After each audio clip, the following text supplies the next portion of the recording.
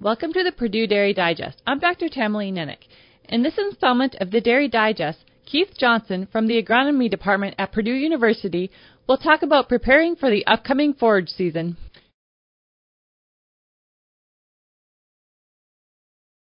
Evaluating the well-being of the forage crop is critical to a successful dairy. As you walk into the pasture to assess the cattle, you should also look and evaluate the forage crop being grazed. Hay acreage should be scouted weekly to assure issues can be resolved with an appropriate action.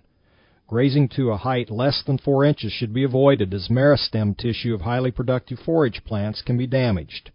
Mowing height of orchard grass should be considered too.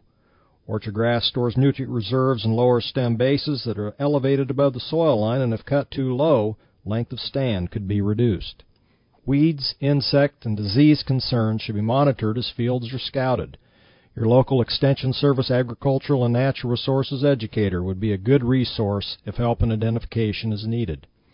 If herbicides are used to control weeds, be aware of the harvest restrictions and crop rotation interval associated with the products that are candidates for use. Most herbicides used to control broadleaf weeds will be harmful to legumes growing with the grass. Consider whether weeds present is more concern than the positive value of legumes in the grass legume stand before a herbicide is used. Monitor the population of insect pests and determine if their numbers warrant control. Harvest timing, genetic resistance, reducing other stress levels to the plants, and insecticide application are approaches for control.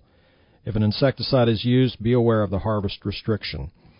Fungicide use in established forage crops is typically not a best management practice. The best approach to reduce plant disease is to select varieties that have resistance to the diseases. Remember to scout fields this coming growing season.